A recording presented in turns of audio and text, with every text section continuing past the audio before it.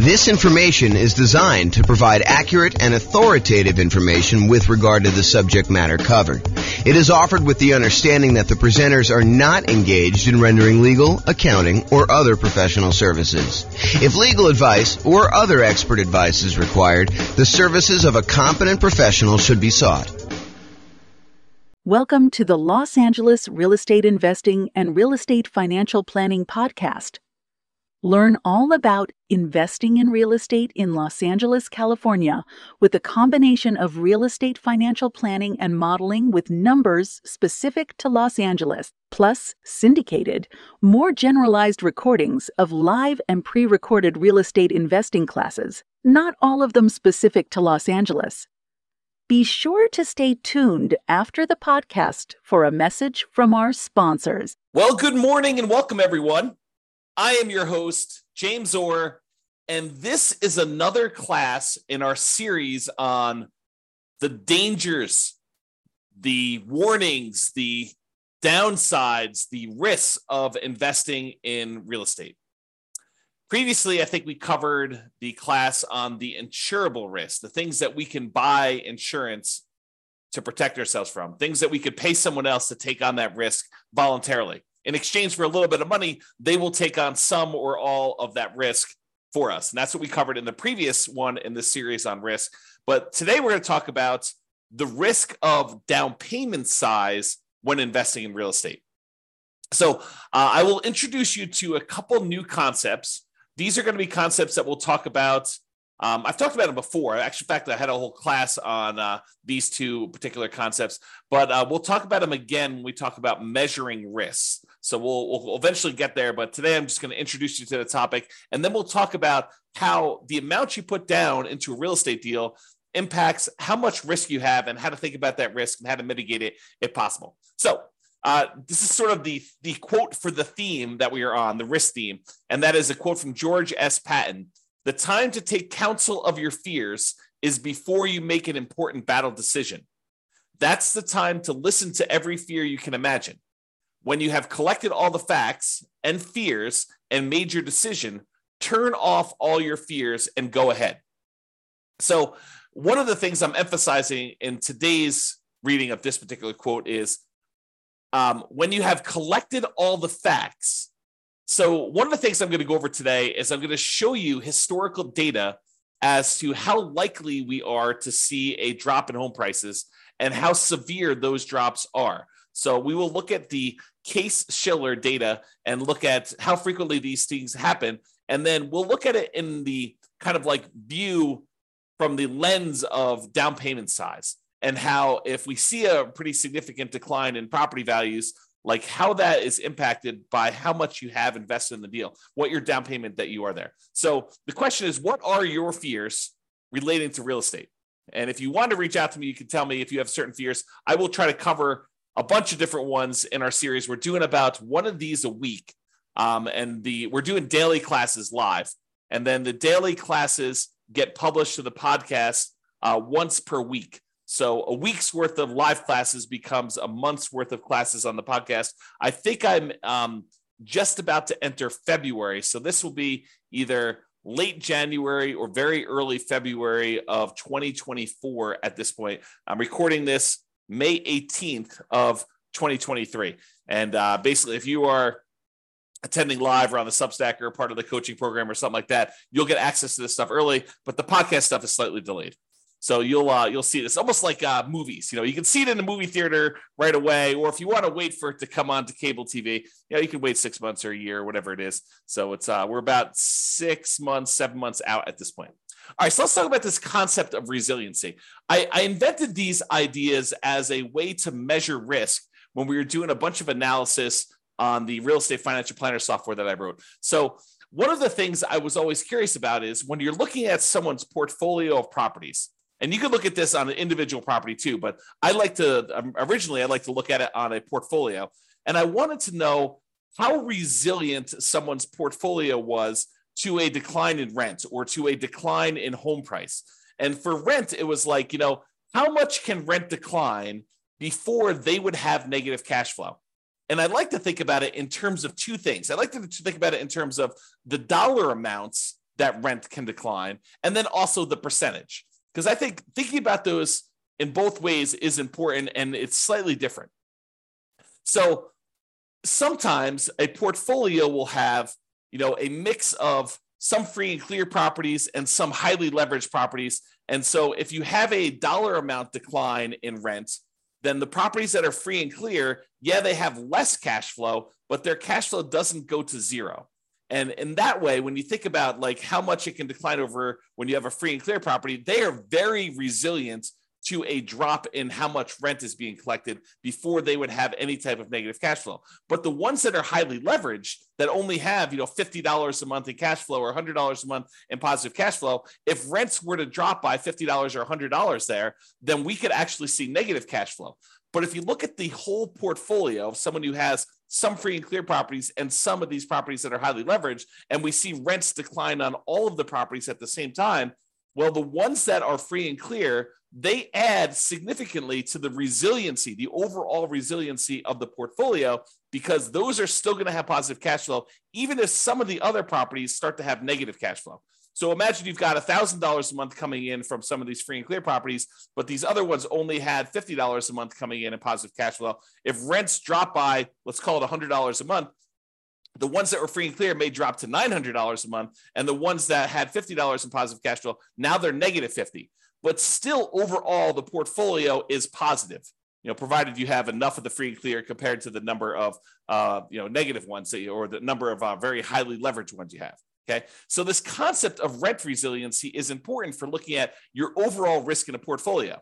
You could have $10,000 a month in positive cash flow, but if it's made up of all $50 a month, per door type of cash flow, and then rents drop by $50 a month on your kind of like entire portfolio, you could go to zero cash flow overnight. You could go from having $10,000 a month because you had whatever that is, 200 doors at $50 a month. And now all of a sudden you have zero cash flow just because rents declined by $50. That is not a very resilient type of portfolio. Okay. So you want to think about how you structure these things when you're thinking about your overall portfolio and how resilient you are. Now, why do I bring this up and why am I having this discussion about rent when I just told you the topic of this class is about down payment? Well, because down payment size is related to how resilient you are.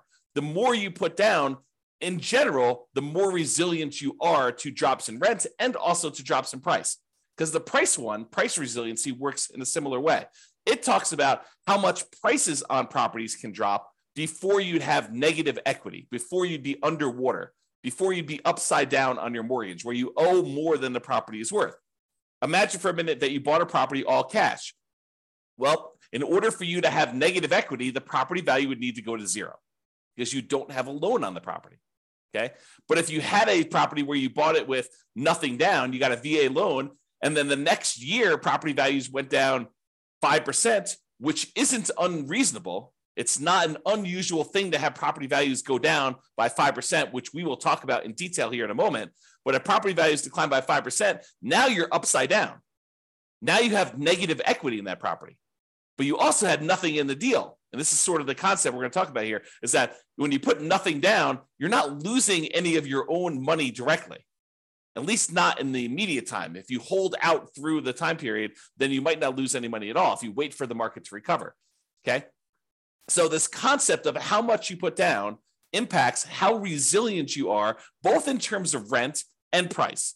And rent is a little bit of a less direct one, but it is still related. It's still correlated. The more you put down, the more you have invested in the deal, the more resilient you are in general. To both rent resiliency, how far rents can drop before you have negative cash flow, and also the price resiliency. Okay, so that's why we're sort of talking about these, and that's why we're going to discuss Case-Shiller. So Case-Shiller, this is a chart from John Wake's website, realestateDecoded.com. If you ever want any charts on the Case-Shiller stuff. John does an amazing job of putting out some updated charts whenever they update the Case-Shiller indexes. He updates all of his charts on there, and they're really, really good. You can drill down into most major metropolitan city, kind of like MSA areas, I think is how they break it out. But you can go look at all the different ones. And basically, I just pulled one of, 24 charts that he's got up here. And some of them are really, really, really good. Like I should do entire classes on some of the charts that he has. They're just that good. But this one basically shows you home price appreciation. And what home price appreciation will measure is what is the change in value over the previous 12 months of homes in the various markets. And I basically highlighted the entire USA. So we're using the entire United States, although you could go look at individual cities and see what I'm talking about here. And I'll make a comment on that in a second. But what it basically does, it shows you like, what is the change in value in home prices? When it's positive, we're thinking it's a positive appreciation or the property value went up. Okay. So all these numbers above this zero line are showing you where the market actually gained year over year, where the property values increased from the previous year on that. And the ones where it's below zero are the times when the property values actually went down in that marketplace. So they went from a year previously, they were higher than they were in that year. Now, just eyeballing this, I want you to understand that, there are lots of times when home prices went up, this is probably 8%, 9%, 7%, somewhere in there. And then there are times in 1991 where this is, slightly negative here, where property values had gone down and then they kind of went up for a while, and they stayed up for, whatever that is, a decade or two. And then it kind of went down here and it's kind of really, really low. And we had this big negative dip here in the 2008, 2009 period. And it was still low, going into the 2011 period. And then it went back up above and we started seeing positive appreciation. And then over the last few years, we've seen pretty massive positive appreciation, like record-breaking ones, at least in this scale, going back to 1987. And then we're kind of down low again, where we're seeing very little appreciation, or in some markets, we're seeing the negatives. So all of these really faint lines in the background, those are individual cities. And you can see, even when the U.S. market is, doing okay appreciation-wise, 3% or so, sometimes we have some markets that are actually seeing negative appreciation or property values declining. And some markets suffered a lot worse than the overall U.S. market did. Like during this example decline during 2008, 2009, we saw values drop to 35% or so doing this. Okay, so markets do matter, and some markets here were up a lot, like over 50%. And you could see over this thing where just most recent time, 2021 to 2022, we had some markets pushing 30%. Kind of like appreciation rates there. The U.S. one, it looks like it's around 20% or so. But there were some markets that didn't go up quite as much. Not any that were negative during this time, but you could see that there's a wide range of these values. So what I want you to take away from this chart is, number one, it's a limited data set. This only goes back to 1987. And I actually, when I went to the source of the data, the source of Case-Shiller, and I'm going to show you 133 years worth of data for this here in a little bit, and I'll summarize a lot of it for you. But I want you to realize that home prices can go up and they can go down. And this is showing you the year-over-year appreciation rate. This can vary by city. And just like it can vary by city, it can vary by individual property.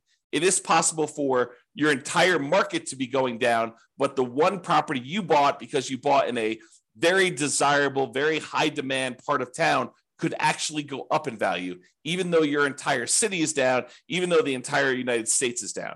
It's exceptional, but it can happen. I want you to realize that this can vary by city, it can vary by the individual property, and this can change in the future. Just because the historical data suggests that this is the range of values that we've seen in the past, it does not mean that that is what we will see in the future. It could be better, it could be worse, it could be different. I will say it's likely to be different. There's a saying, I think it's attributed to Mark Twain, but the history does not repeat itself, but it rhymes.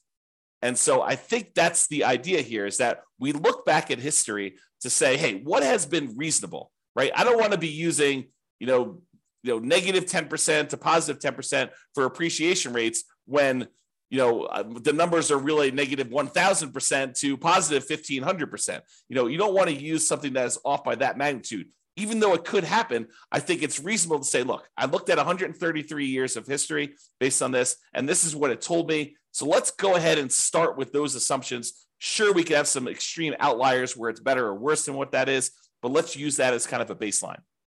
Okay, So now what we're going to do is we're going to look back over 133 years worth of data to determine what's typical in the past.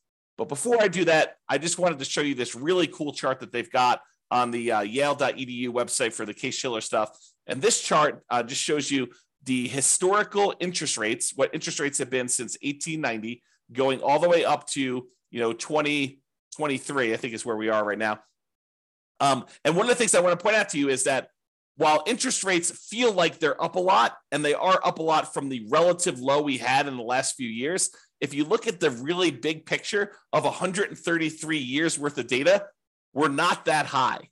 And I think I showed this. I created this new tool that allowed you to put in what the current interest rate is. And I showed you using a meter of like how high we are using all of the historical data.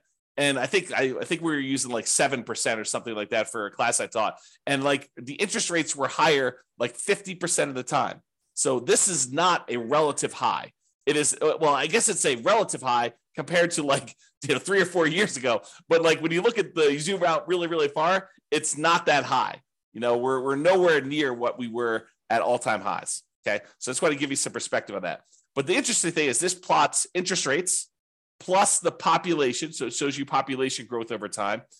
Plus it shows you the real building costs, what it costs to build properties. Kind of shows you that over time. And then it shows you real home prices as an index. And you can see how that has changed over the last 133 years. So I don't know if you're interested in this particular chart, you can go to the Yale website or pause the screen if you're watching the video and check out this particular chart. I find it pretty fascinating just to see a long-term historical perspective of all of these different things shown on the same chart at the same time. Okay. So what I did was this. I went back to the Case-Shiller website, the one on Yale, and I pulled down the raw data.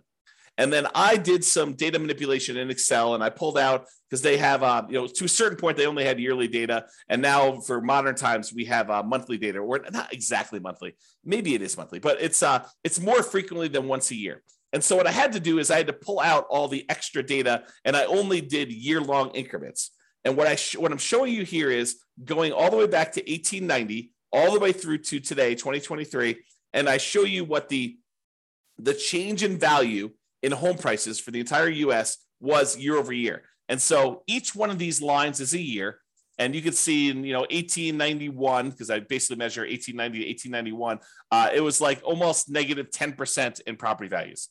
And then the next year it was up, and it was probably whatever this is, 2% or so. And then the year after that, it was up probably 4%. And then the year after that, it was up like 16%. But you could see the range of values.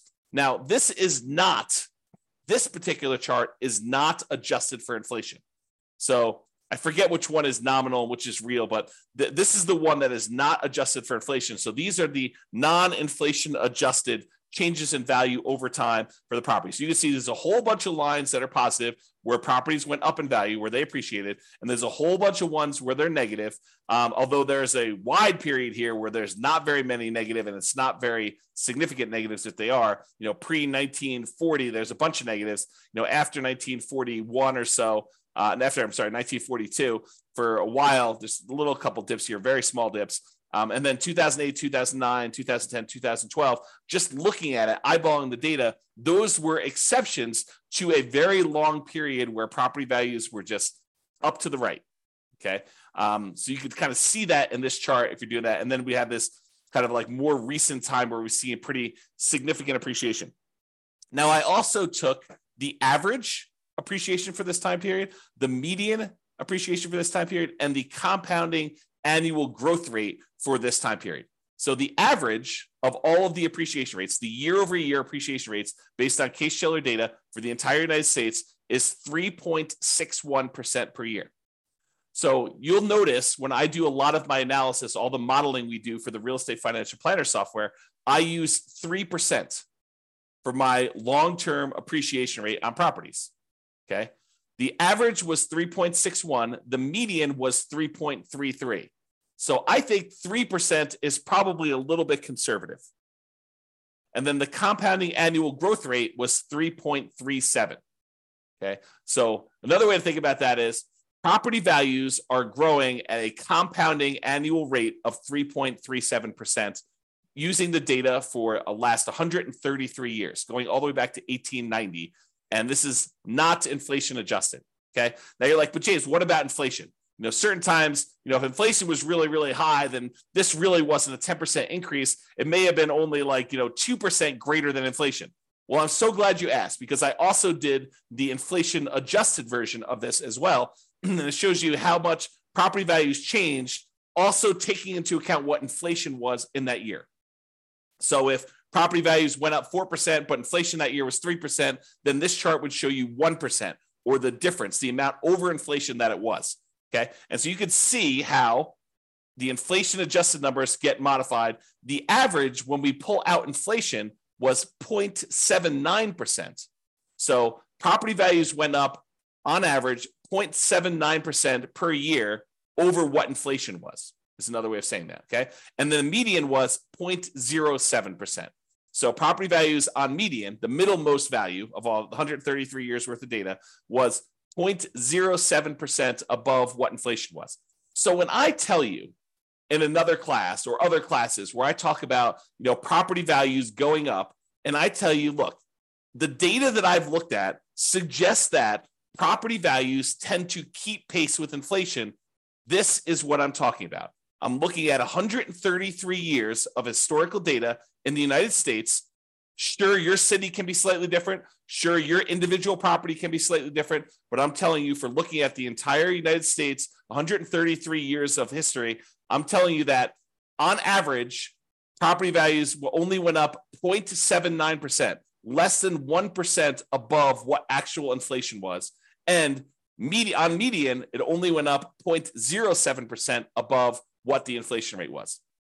And some people argue this. You'll read like a newspaper article or a magazine article, and they'll talk about how, real estate barely keeps up with inflation, so it's really not a good investment. Oh, I beg to differ, because if you're buying a property and you're putting, 20% down or 25% down or even 50% down on the property, and that investment is just keeping pace with inflation, well, you're leveraged. You only put, let's use an actual example. You have a $100,000 property, you put in $20,000. If inflation was 3% and the property actually went up 4% in value, then the property value went up $4,000 on $100,000. Okay. But it really, for inflation reasons, it only went up $1,000. Okay. That's fine, because now you invested $20,000 and you got a $4,000 return, not adjusted for inflation, or a $1,000 return adjusted for inflation. You made $1,000 on $20,000. That's 5%. That's after inflation. So the point is, you're leveraged. You're getting a 5-to-1 return because you are 5-to-1 leverage. You put down 20% or 1/5 of the property value. If you put down half, you'd be 2-to-1 leverage. If you put down a third, you'd be 3-to-1 leverage. If you put down 5%, you'd be 20-to-1 leveraged. If you go and you do the nomad strategy, you get 20-to-1 leverage. So you're getting 20 times what the leverage factor is. Okay. So when we talk about this, if property values are keeping pace with inflation, that's awesome if we are leveraged, because it means we're getting a leverage return above inflation. Okay. So the compounding annual growth rate for the inflation adjusted one is 0.56% per year. Okay. Now, I just wanted to show you these so that you can understand how inflation adjusted works and how the inflation one works. So you can kind of see these. If you want to kind of pause the chart, you can look at those and get a feel for all the stuff. Okay. Now what I did is I said to you, okay, we can look at this chart and we could say, okay, how many of these were, below, what did I do here? Below 15%. Whoops, right here. Below 15% decline. And we could add up and try to figure out how many of these were below 15%. And we could see that there were 8 that were in this range of negative 14.6 to negative 9.6 appreciation rate. So there were 8 values where they were below these numbers. Okay. And there were 17 values between negative 9.6 and negative 4.6. So 17 times out of 133, we saw this range of appreciation rates. And there were 46 years out of 133 is a better way of saying that, where it was between negative 4.6 and 0.40. So almost zero. Okay. And then 34 years out of 103, where property values went up basically somewhere between 0 and 5% and change. And then 20 years where property values went up between 5.4% and 10.4%. And then there were 5 years where it went up between 10% and 15%. I'm rounding. And then one where it went up between 15 and 20, one where it went up between 20 and 25, 0 where it went up 25 to 30, and one where it went up between 30 and 35%.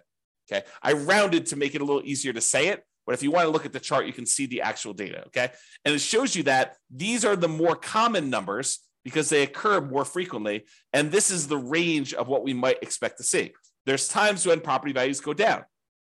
And it happens, what I would say is relatively frequently. I mean, not like extremely rare, but 8 times out of 133, we saw a decline of this amount, and 17 times out of 133, we saw property values decline this amount, and 46 times we saw property values decline this amount. So we definitely have, when you add all these up, we definitely have a significant portion of time where property values have declined. And then we see all of these where property values have gone up. All right. I just summarized this a little bit better, and I'm showing you fewer buckets to make the lesson clear. So 66 times out of 133, property values declined. They were less than 0 as far as appreciation rate, not inflation adjusted. Okay. 37%, not percent, but 37 times out of 133, the property values went up somewhere between 0 and 5%. So 37 times out of 133, property values went up between 0 and 5%. And then 21 times out of 133, property values went up between 5 and 10% in a year. And then 9 times out of 133, it went up greater than 10%. So we could see just this feeling of what is happening. Now, why am I making a big deal out of this when we're talking about the amount of down payment? Well, I want to talk about the risk matrix. And I think I introduced this in the class we did last time on risk, but I've also taught this previously. And what I want to show you is this idea of risk matrix. So the risk matrix is like in this case, a 3x3 square, although it's rectangular shape just because of the width.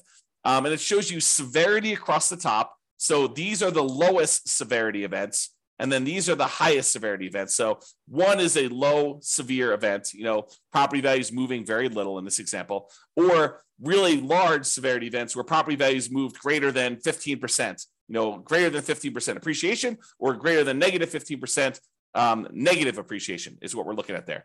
And then we have on the left-hand side, how likely is this to happen? Lowest likelihood is a 1, very low probability of this happening, maybe 1 year out of 133. And then you have a high likelihood, where 1/3 of all the years this happens. And you can see that the risk for us is where we have something that is very severe, a very large negative event that can happen to us, a very large, ugly thing, bad thing that can happen to us. And also it is very common to happen. This is the highest risk right down here. Okay. The low risk things are things that are not very severe. Okay. So property values went down 1% last year. Oh, ho hum.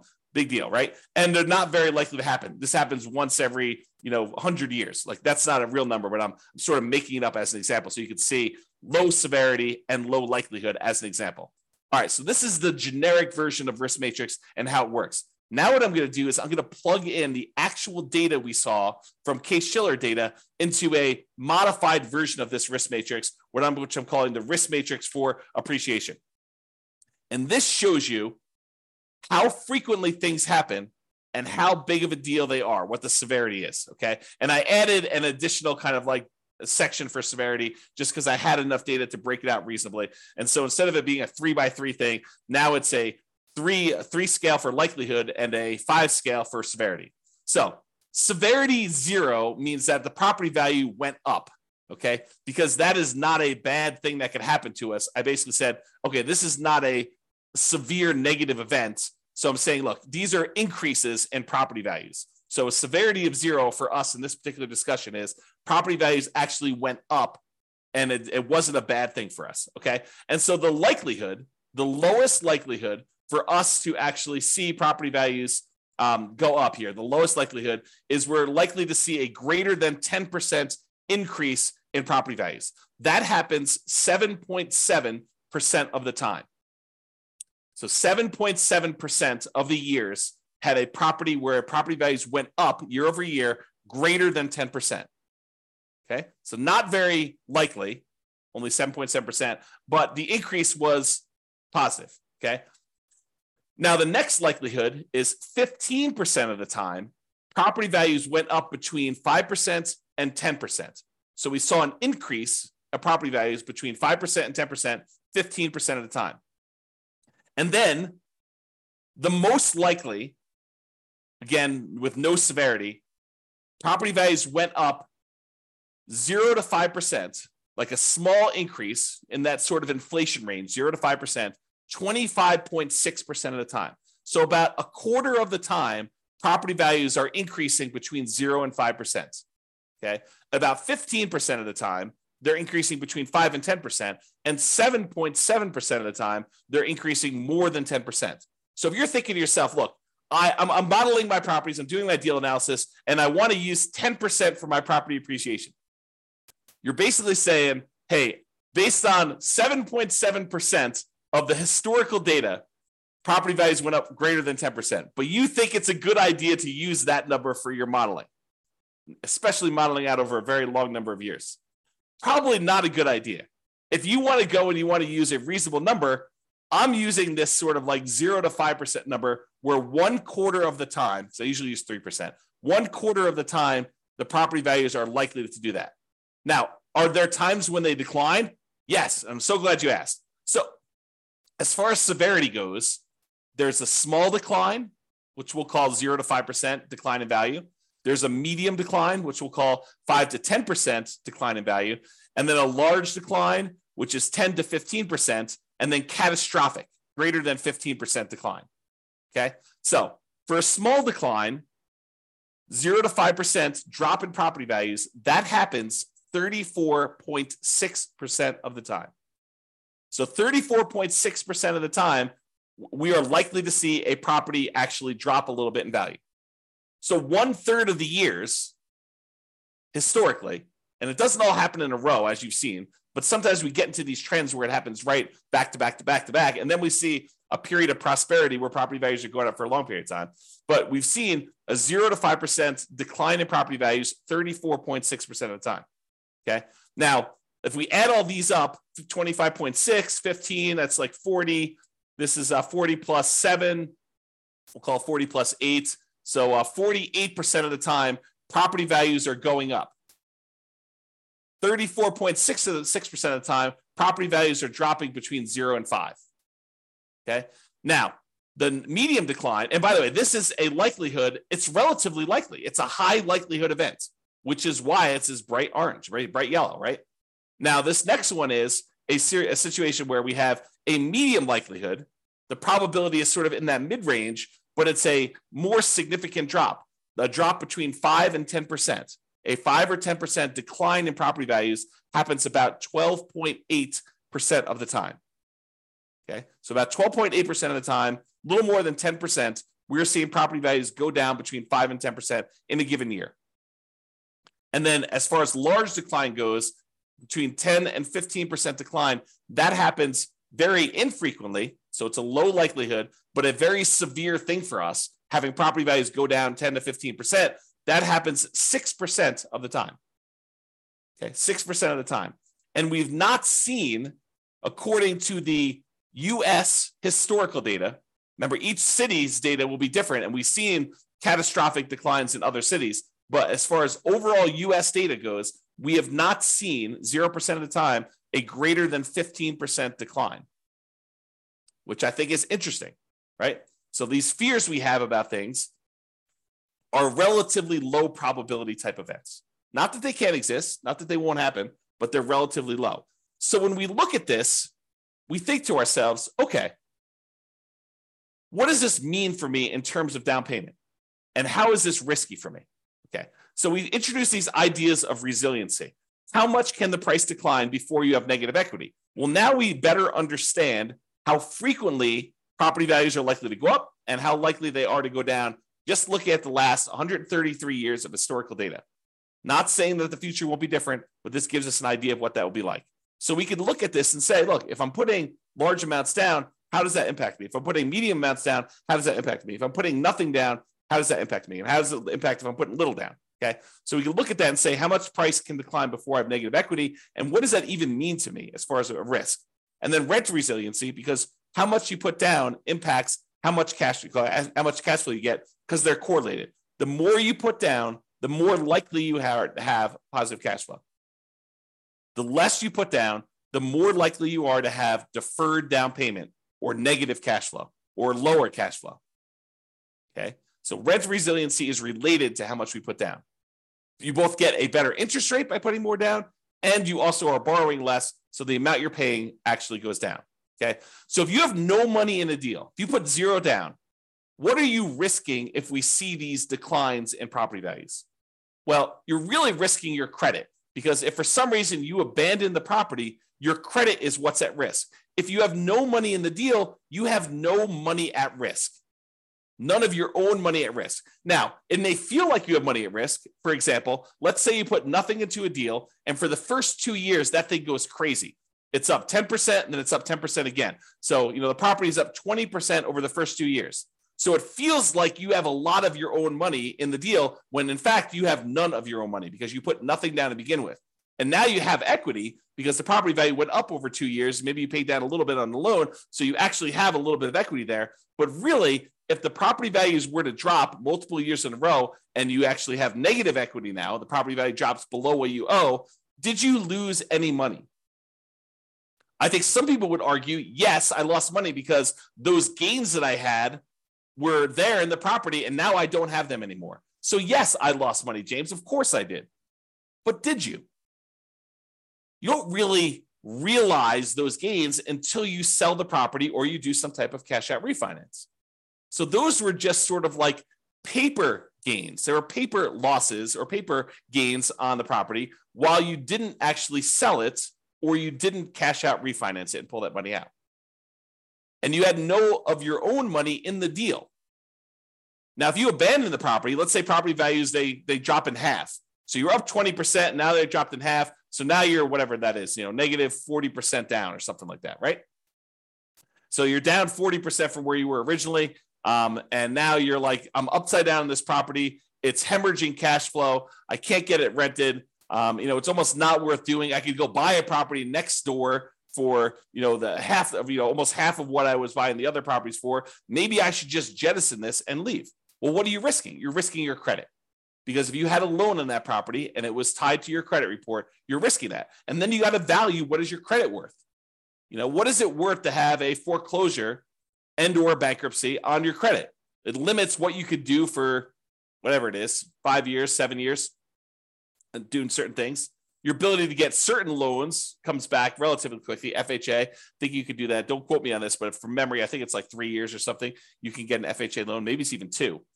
Go check with your lender if you've got questions about that. I don't remember what it was, but you could go get loans after this happens. And you could buy properties creatively, technically, right? I mean, you go and negotiate directly with a seller. The seller doesn't say to you, hey, listen, it's a 3-year term for me to wait for a bankruptcy. No, they'll negotiate with you and they feel comfortable doing the deal. And maybe you give them enough down payment. Maybe they're like, hey, it doesn't matter if you had a bankruptcy or foreclosure yesterday. I don't care. Or maybe you structure where you put together a LLC partnership and you and your partner are buying things and you're a half owner of the LLC and they've got great credit. And the seller is negotiating and they're looking at their credit to determine if you're qualified, even though you're buying an LLC. I mean, who knows, right? There's all sorts of what ifs here. So what is your credit worth? I think credit's important. It's a great tool for being able to get deals done and for getting great rates and lower PMI and all those other factors that go into things. There's rewards for having good credit, but you got to measure what that is in terms of the risk you have when you're thinking about putting nothing down or little down in the deal. Okay. Now, by putting little or nothing down in the deal, you're much more likely to have negative cash flow in this case, which means your ability to hold onto the property is limited to your ability to continue to feed the property. If you have negative cash flow, that means that you need to come up with money outside of the deal in order to continue to fund the deal. You got a great job, you got great income, you got great, reserves that are protected. You're not at risk of losing those. Then maybe you're not that worried about that because you have great holding power. Now you're buying a single rental property. You've got negative $200 a month cash flow, but you have $1 million in CDs. Do you feel comfortable there? Probably. Even with drops in prices and drops in rents, regardless of you putting nothing down in the deal and having negative cash flow in that case. Okay. Now you have negative $800 a month cash flow and you got $5,000 in savings. Very different story. Very, very, very different story. Okay. And then measures of debt. When we're putting almost nothing into the deal, usually that means that we're going to have lower or negative cash flow, and our debt to income ratio is probably going to be worse than someone who has positive cash flow because the property is not helping them with their debt to income ratio. Right? Debt to income is going to be lower. Their debt to net worth, how much debt they have compared to their net worth, because they have no equity in this property, put nothing into the deal, their debt to net worth is going to be lower. So it's going to be more risky if we were to measure risk with debt to net worth. Debt to liquidity, they have really high debt. Maybe they have more liquidity because they didn't put anything more in the deal, but a lot of times they're putting nothing down because that is all they have to put down. Okay, so debt to liquidity may be impacted. And it may be impacted both ways. That's one that I could see you making a case. Look, I would rather keep $100,000 in reserves and put nothing into the deal rather than put $100,000 down, buy a property that, with 25% down, but not have any reserves. That would actually improve. That would be a choice to improve your debt to liquidity. Yes, you have really high debt, but you have really good liquidity, $100,000 versus you have no liquidity because all you've got is tied up in equity in properties, which would help with your debt to net worth, but it wouldn't help with your debt to liquidity. Okay. And then months of reserves. How many months of reserves do you have sitting on the sideline such that you have holding power and can handle things that come up? Can you handle repairs and vacancies and capital expenses and time to do marketing for your properties? Months of reserves is kind of like almost like a special ability, a superpower that allows you to kind of like hold through a lot of these different things. Okay, so when you have no money in the deal, zero down, and property values can decrease, as we just showed, how risky are you and what are your risks associated with that? That's what we just covered. Now, let's go to the other extreme because everything else is going to be in the middle. The other extreme is you buy a property for all cash. You put 100% down. Well, if property values decline and you put 100% down, you are much less likely to have any credit issues because you don't have a loan, right? No loan means you don't have any credit issues.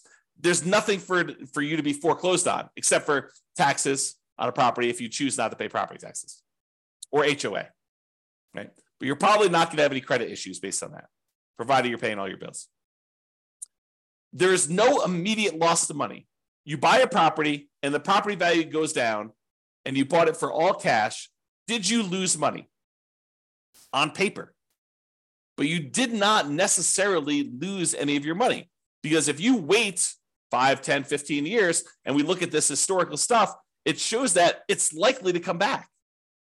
When we looked at the compounding annual growth rate numbers for this, even with the one adjusted for inflation, it's still positive. So property values are historically, over the last 133 years, they're likely to come back. It may take time. And if you think about it in the short term, you lose interim equity in the property. And if you have to sell for some reason, if you're forced to sell, or is your plan to sell, or you do sell just because you get scared and don't want to continue on, then you will have a real loss then. You will realize that loss if you sell. However, when you put 100% down, you are much less likely to have negative cash flow, and you're much more likely to have better, improved holding power. Because the more you put down, the more likely you are to have positive cash flow, even if you have to drop rent in order to get a property occupied. Now, as far as other measures of debt, your debt to income, that is likely to improve because the amount of income you're getting on a property and the fact that you have no debt on it probably help your ratios. From a debt to net worth perspective, you again have no debt on the property and your net worth is also higher because you have this money tied up in the property. So that gets improved. As far as debt to liquidity, not so much. You're giving up liquidity, but you don't have any additional debt. But the liquidity number is also lower. So any of your other debt is weighted heavier because you have lower liquidity. You took $400,000 you had sitting on the sideline in liquid cash, and now you tie that up in equity in a property, means you now have $400,000 that you do not get to include in your denominator when you're calculating your debt, the total amount of money you have in debt, compared to how much liquidity you have or how much liquid cash you have. That hurts. And as far as months of reserves go, by taking a lot of money and putting it down, you tend to have less months of reserves. Although it does help you that the amount you need in reserves on a free and clear property is much lower than the amount you need in reserves on a property that has debt. If you have a mortgage payment of $2,000 a month and you want 6 months of reserves, you need your taxes, your insurance, maintenance, all the property management, all the stuff you need on the particular property, plus $2,000 a month times 6 for the mortgage payment.